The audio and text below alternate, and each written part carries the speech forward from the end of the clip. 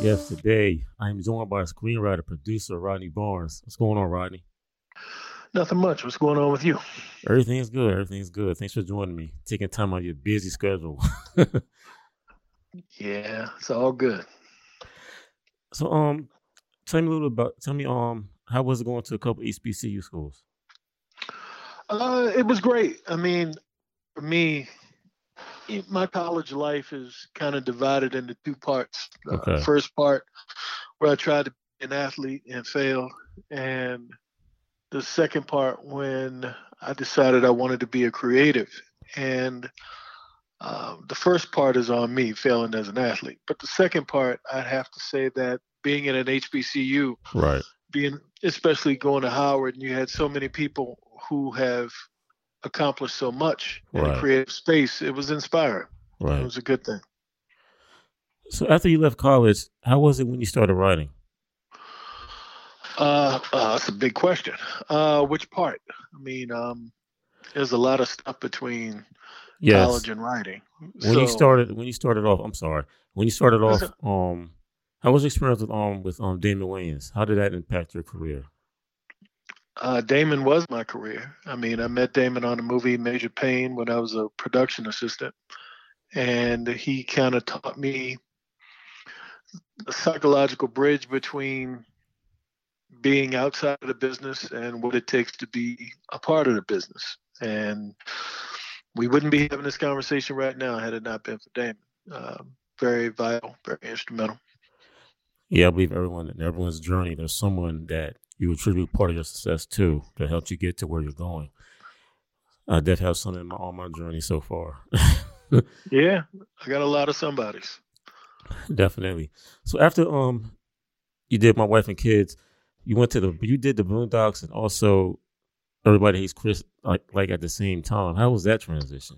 Because those are two big Uh, shows that. well, I did. I started the Boondocks while Wife and Kids was happening, and it just continued into Everybody Hates Chris, past Everybody Hates Chris.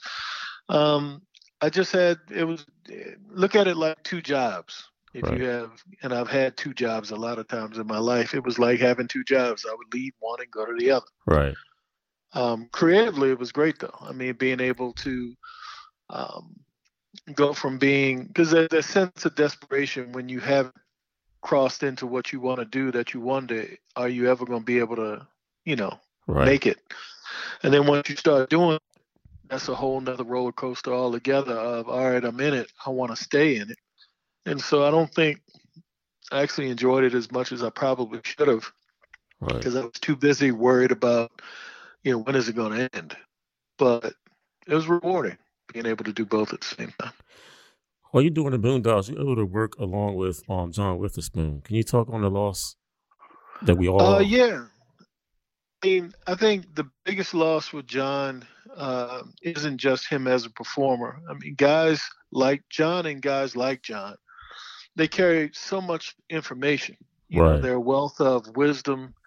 And, John was a dramatic actor, um, legendary comedic actor.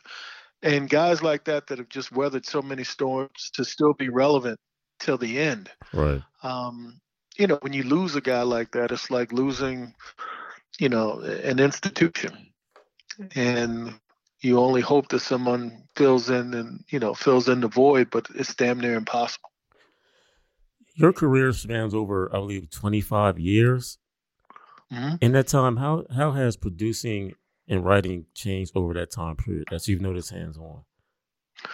Uh, he changed for me or changed in Overall, general? both aspects. Uh, I mean, for me, start off as a writer. Um, it's almost like you have to have something in order to get a job, to be able to stay in it. But there's so much to learn that as I evolve, and like, for instance, in Wife and Kids, I was just a writer. I Right. sat in a chair and I pitched ideas. And Everybody Hates Chris, all of that voiceover that you heard in the show, I wrote that. I placed it in the show. I recorded it with Chris Rock. I'd never done anything like that before in my You life. did a good job. You did a good job. Oh, thank you. I appreciate it. But, and being able to with every job you step up, hopefully, to Right. more and more responsibility and doing more. So as a producer, you're actually earning that title of producer practically as much as you are just having the title. Right. As far as the game itself, I mean, producing. I mean, I think there's a lot more of it being done today. 25 years ago, we didn't have as many channels.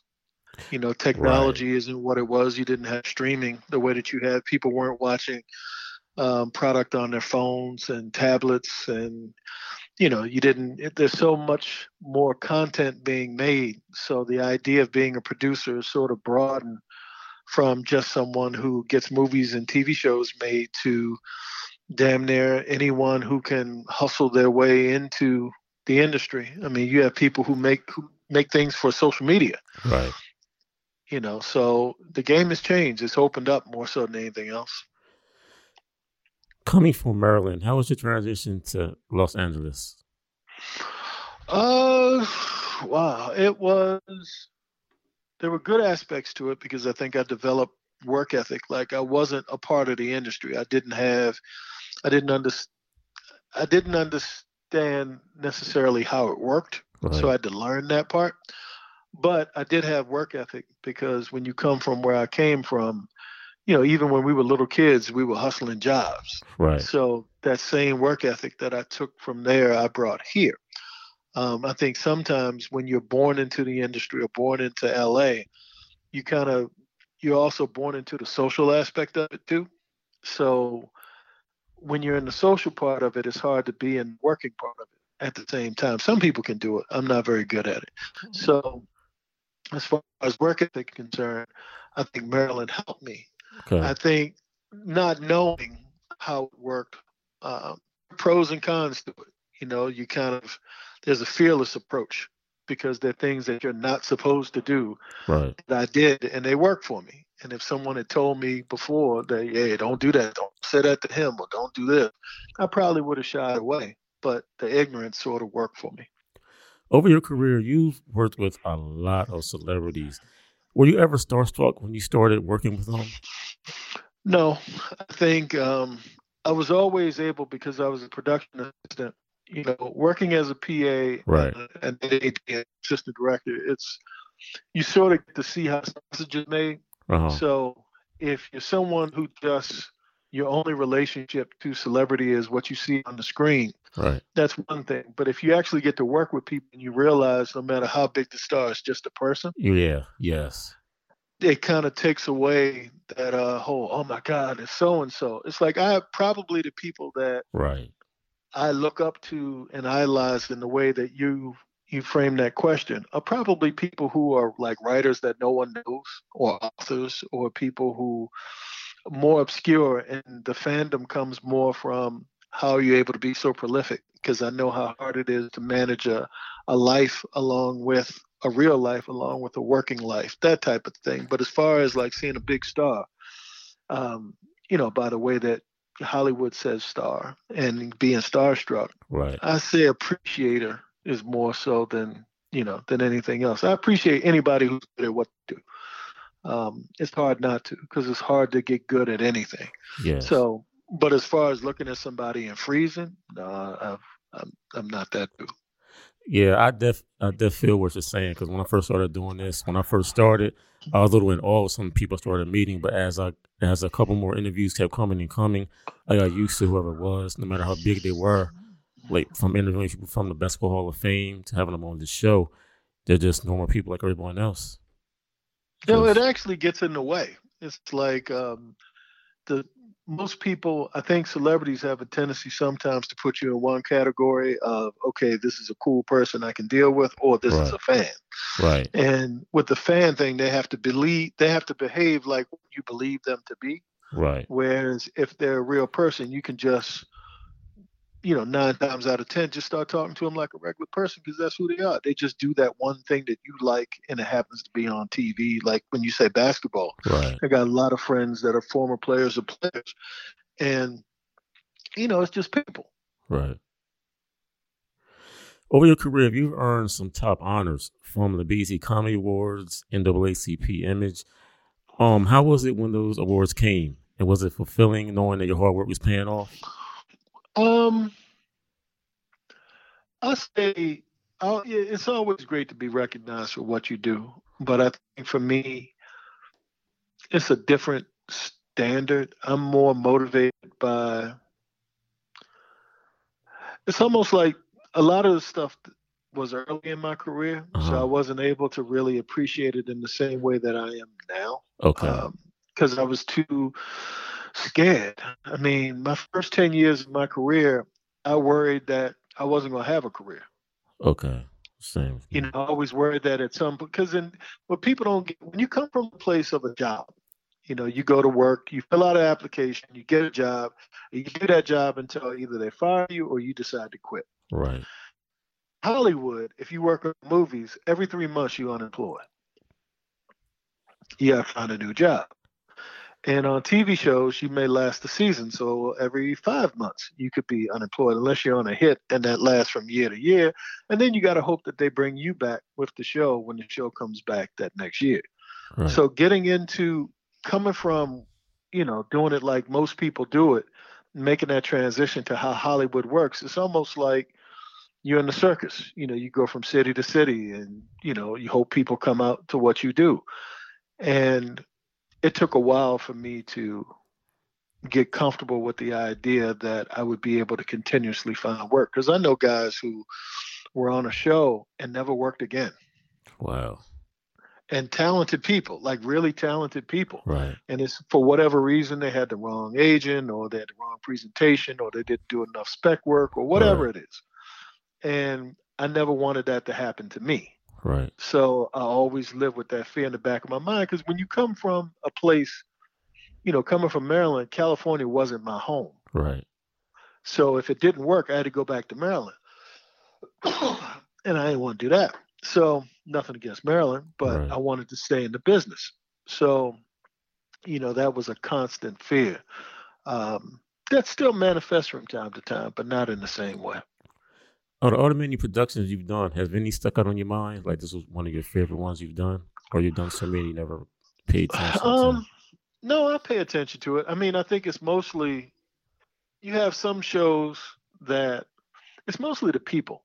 You know, Right. if you vibe with a good group of people, and you usually carry people with you from each show, that become just part of your family. Um, it's mostly that. I mean, all of them have given me something. Even the ones that were bad gave me something Right. to take away. You know, So your love for comics, how did that help your career grow? it helped me grow as a person. I mean, I wasn't so much a Curious George or, you know, the Cat in the Hat kind of Dr. Seuss guy. I was a comic Right. book guy. So my mother was a school teacher for 45 years. So when I was a little kid, I would go to the library with her when she would do her lesson plans. And I knew the area. I don't know how it happened, but I knew where they kept the comic books. And I would sit there all day and read comic books. And sort of had an obsessive personality. So I had to find out where outside of the library you get comic books. And back then, you had them at every drugstore, liquor store. Like everybody had that spiral of comic books. Right. And then it became something that was outside of the library, but it was something about those stories and superheroes in general that just appealed to me. And I'd say my moral code, my how I learned to read, how I learned graphic storytelling, just the sense of imagination that just kind of pushed boundaries that probably wouldn't have happened had I just stayed in a conventional reading, like, you know, reading the stuff that they tell you to read in school, Right. versus reading because I want to read, was created an emotional attachment to creativity that spawned into what I do now. Speaking of comics, one of your latest ventures, Philadelphia, was the Mhm. name. I like the name. It Okay. reaches out to the crime rate in Philadelphia. Everyone calls Philadelphia sometimes. Your thought process in this project, what went into that? Philadelphia has been in my head for probably since I was a kid. That was an old show, Kolchak and Night Stalker. And in one of the episodes, yeah, he was a reporter who kind of solved paranormal crimes. And there was one written by the great Matheson about a vampire. He was on the tail of a vampire, and I loved that episode. It was a movie of the week actually before it became a TV show. And in my mind, I always wondered why we didn't have anything like that in our culture. Right. Like we had Blackula, that was the closest, those types of things. But it never we had horror or suspense or anything like that. It never felt like the stakes were quite as high. So over the years, I developed it. I tried to make it a movie. I tried to make it a TV show. I tried to make it a bunch of different things, and it changed, and it never would sell for whatever reason. Okay. And then once I started writing comics, I said, let me try this as a comic book. And met Jason Shawn Alexander 5 years prior to and pitched the idea to him, and he agreed to illustrate it. And we pitched it to Image, and the rest was history. During writing, publishing comic books, what's the main thing in finding the right publisher when you're doing that? Well, right publisher is relative. Anybody that says yes is the right publisher. I think Okay. in today's market, I understand. yeah, because we went to everybody. I mean, you have a lot of great companies, but Image is the top independent. They distribute the most books independently Okay. outside of Marvel and DC. So that's the place you sort of kind of want to be for an idea like this. And you can retain all of your rights if you decide you want to go to movies or TV. So Image was always the place that we originally targeted. If they had said no, then we would have gone to one of the other publishers. Nothing against them. Right. It's just the process. Everybody has a submissions process, and you kind of have to, go through that if you're going to get to sell your idea. Okay, you're working. Well, you have a new project coming up with dealing on HBO with the Showtime Lakers from the '80s. What's your thought on that? So we all know the Showtime Lakers led by Magic Johnson, the leading scorer in the NBA. Kareem Abdul-Jabbar, our leading scorer. So what's your thought process on this project? I'm excited to be a part of it. I grew up in that era. That's when my fandom was at its height. Before, coming from where I came from, we had the Bullets, and you had local, Baltimore before that. But they came on local TV, very rarely on national TV, and the championship was recorded. Like it wasn't like it is now, where primetime TV. So when Magic and Bird came into the NBA, it became like primetime TV. It became basketball sort of took a step up and a jump up, and we're sort of telling the story of that era of not just basketball, but race relations, the media, because cable television came into play, everything that was happening in America at the time between Carter and the Reagan administration, the gas lines, and crack at some point, and all of the other things in the backdrop of LA in general, in America as well.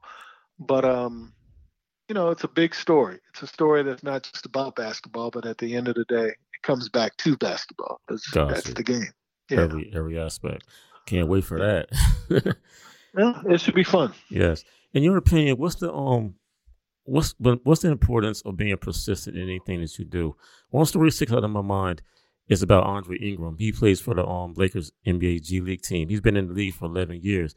And it took 11 years for him to get his call up to the NBA. And when he got that chance, he shined. He put up like 19 points, 5 3-pointers. What's your thoughts on always staying persistent and not giving up? Because we all know on the journey, it's going to be valleys and hills, and you got to keep pushing through if you really want to make it. Well, I mean, I think, when I came to LA, I lived in my car. And I know there are a lot of times when I thought about giving up along the way. And a lot of times when I broke in, I've had my heart broken a bunch of times and things just not go well. Right. And I think the thing that I take, and I credit my grandmother with this more than anybody else, is, I have a dogged determination that I'm not going to quit. I make a lot of mistakes, some of them really stupid. Got a lot of insecurities, got a lot of fears, and all of that. But at the end of the day, I do my best to just keep fighting a good fight.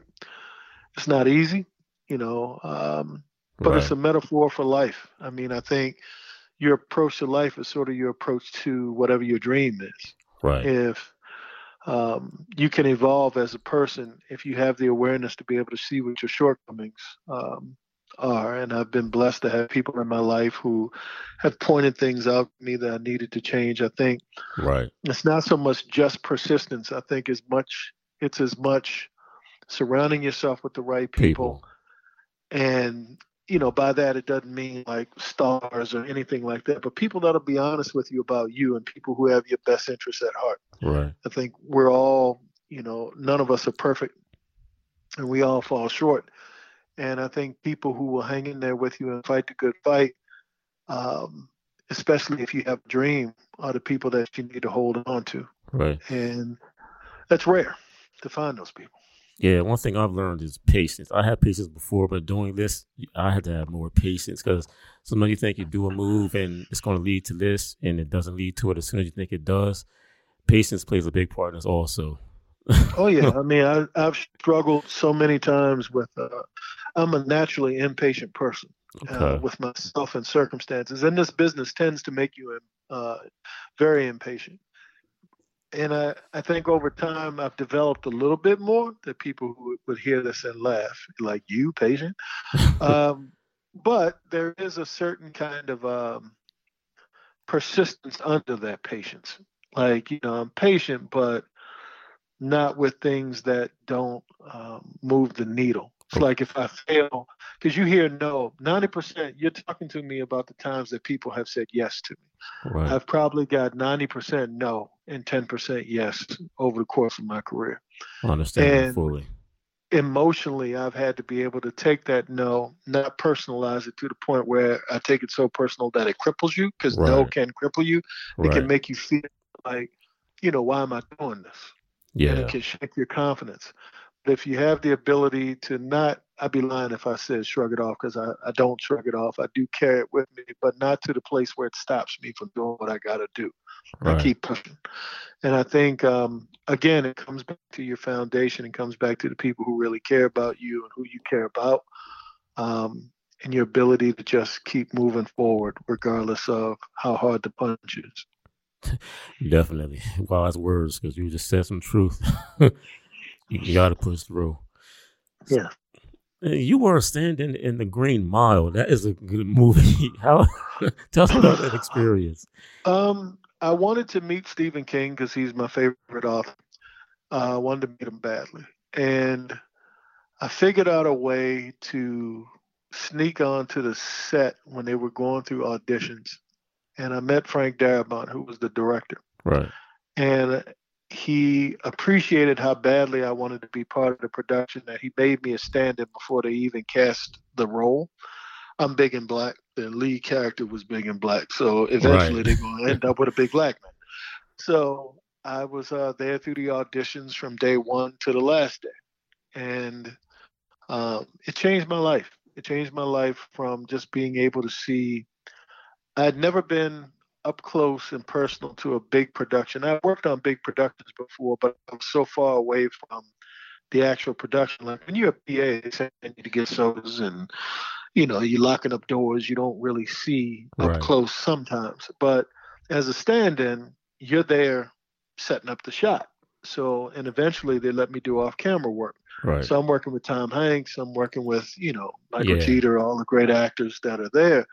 And I'm getting an opportunity once you get past the awe of being in that position, um, and you're able to pay attention and learn. I was able to absorb a lot from that and understand the amount of focus and commitment you have to have in order to be there. I Right. think that's the only thing that really separates things that aren't done well to things that are done well is the amount of focus and attention that you can apply to a thing. And that was one of those productions that kind of taught me something. Right. And that production, your time on the Green Mile helps your career, didn't it?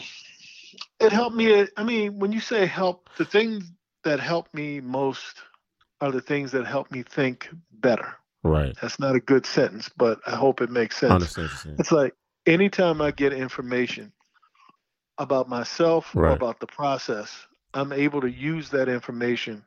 I'd say it's my only superpower that Right. I may make a hell of a lot of mistakes, but if somebody pulls my coat to something, I'm typically able to take that information and apply it. Okay. So in that way, coming off of that experience, I sort of got closer to me as a creative, the most valuable thing is developing your voice, Right. what you want to do, what emotionally speaks to you.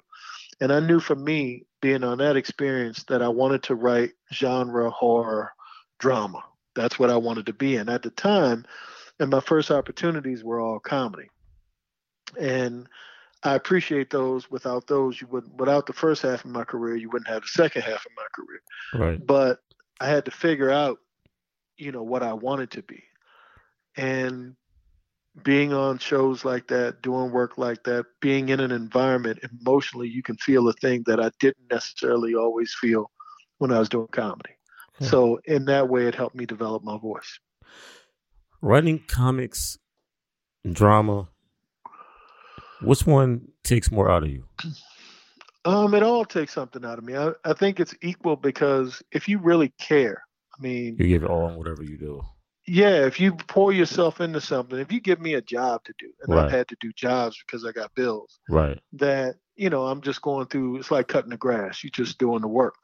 But if you do something that you really care about, like, Philadelphia, I'm pouring so many aspects of my life into this book, Right. and you want it to be received in the way that you're executing it, that, it takes an emotional toll as much as a psychological toll. So, and just the toll of actually, shutting the door and sitting down and actually writing.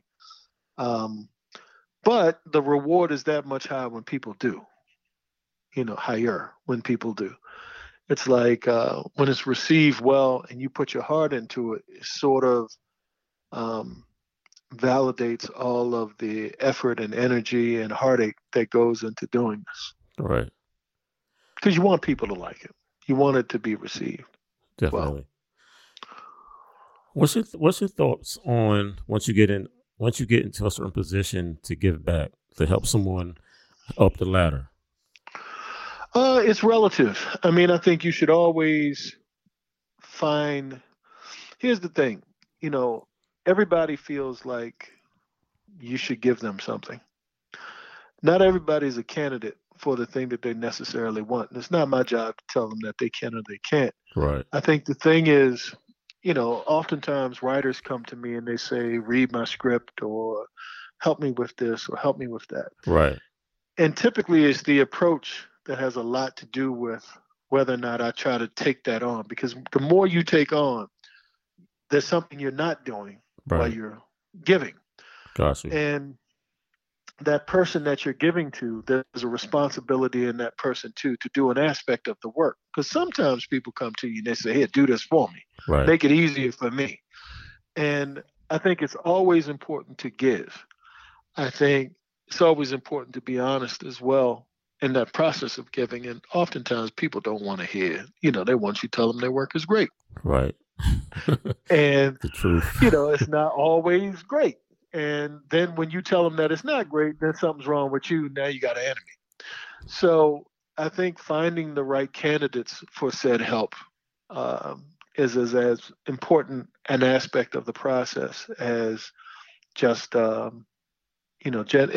you're talking I'm talking specifically about screenwriting. Okay. As far as giving in general, I think I work with my kids back in my hometown at this elementary school that I went to. I think you can generally give to anyone at any time. Right. But if you're talking about the business itself, you gotta seek out people at times who have aptitude for it. Because it's more than just the wanting to do it. It's tough, man. This is a tough business. I mean, your range is so wide. How was it doing the Wu-Tang Clan on American Saga? How was that Wu production Tang was for you? cool. I mean, I love working with excuse me, with RZA. And the show just got picked up. Hopefully, I'll be back again. I can juggle a couple more shows, but I dug it. It was fun. It was cold in Staten Island. Right. That part wasn't fun. I guess they call it brick. It was. I'm Yeah. not built at this stage. I'm not built for brick. My body. Got I just. Well, there a couple days I was standing out there. I was like, man, I can't wait to get back to LA. it. But the process itself is great people, a lot of fun. Again, it's one of those times where great people just make it so much more pleasurable to do. Right. I'm a firm believer in things happen when they're supposed to happen. And how do you feel about, would you do anything differently in your life? Like me, I think everything lined up perfectly because I think back, if this would have happened back a year ago, I wouldn't be at this point here or this point here. I think everything lines up when it's supposed to. I think I agree with you. I mean, I think that there are mistakes that I've made. Anytime a decision I made hurt somebody, hurt someone's feelings, I Right. always wish I could take that back. Okay. Um, anytime that I've come up short as a person, I always look to it and say, damn, I wish I hadn't have done that or said that or whatever. That said, sometimes I've paid a price that had I not paid, I wouldn't have been able to evolve and get to a place like you said, where, maybe that was a lesson I needed to learn. Right. Maybe that was something that I needed in order to move forward, or maybe that person needed at that time as well. So, you know, most of, if you ask me as far as the emotional part, would I take things back? Yes, when it came to, hurting somebody else, but no, when it came to the process that I had to go through, because had it been easier for me, I think when the heartache came, I wouldn't have known what to do with it. Okay. It's like the ass whippings that you take in this business sometimes are necessary for the bigger ones to come because they keep coming. They never Right. stop coming. Right. Every once in a while, you walk around the corner, somebody's gonna punch you in the face Right. emotionally with a no. Something's I gonna be taken understand. from you, and if you're not able to adjust to that, um, you know, you're done. Exactly. A short while ago, we all received a massive loss in the NBA. Kobe Bryant passed away tragically, which affected everyone, not just in the NBA. What's your thoughts on the loss of Kobe Bryant? I was shocked. I actually drove by, um, like a mile from where the crash site was that morning and didn't know what all the commotion was. Wow. Uh, it's like it's not real. It's almost like at some point it's not that it's like it's not real. I felt the It's like same way. the whole day I was on because it wasn't on ESPN. People were talking about it on Twitter and sending texts. And Rick Fox is one of our consultants on the Lakers show, Okay. and there was a rumor that he was on the helicopter for a minute. So Yeah. I'm texting him like, "Dude, are you okay? You okay?" And Right. Rick's a great guy, so I was worried about him too. And then eventually he texted me that he was okay and obviously upset about what happened. Right. But you realize because Los Angeles is so segregated. It's like little islands of people that come together for a common cause. And the Lakers were one of those things. And Kobe Bryant being the centerpiece of the Lakers for so long, you realize that sports in general, sports in particular, but the Lakers and Kobe in particular was so much a part of what Los Angeles and by proxy America and the world. Right. Um, you don't realize it until you get into this situation. And I'm sitting here with tears in my eyes for a guy I never met. Right. I was I the just same watched way. them. I Yes. just watched them play. Appreciated the play. And sometimes I'm a Lakers fan, and sometimes I'm not a Lakers fan. But still, there's a general respect that you have Right. for someone who has worked so hard to become so great at something Right. that to just be gone. And then you find out his daughter, and I got daughters, Yes. Yeah. and it's then you put yourself in that position and the other people that were in the helicopter and that those families that are affected, and it's like it just keeps growing and growing, Right. the human part of it. And so, I think I was stunned. The people around me were stunned. Still, in a sense of, every once in a while you have to be reminded. Like I watch First Take every morning, Okay. and every once in a while they'll start talking about it. It's like, oh yeah, that happened. Like it's not real, in a sense, because people who are larger than life, and Kobe was larger than life, and you had this feeling that he was going to go on and do such great things. Right. I did. It's like, he just won an Oscar, and he was when you can bring that competitive fire from sports into the creative space, Right. that's sort of what you need in order to be able to make it through, is Right. that ability to fight and withstand the opposition. And it's nothing but opposition. That I believe that he would have, matched what he did in the entertainment business that he did with sports. Yes. And it's just a huge loss, man. It's just a huge loss. It's hard to put into words. It's it's still something that hurts. It's just something that hurts. It's just a tragic, tragic thing. Yes, that was my biggest thing. When I first heard about it, I couldn't believe it. I thought it was a joke. Like someone was playing a Yeah, I bad thought it joke was on one the of those. internet, a hoax. Yeah, it was Like, one of those hoax things. Yeah, yeah, and then certified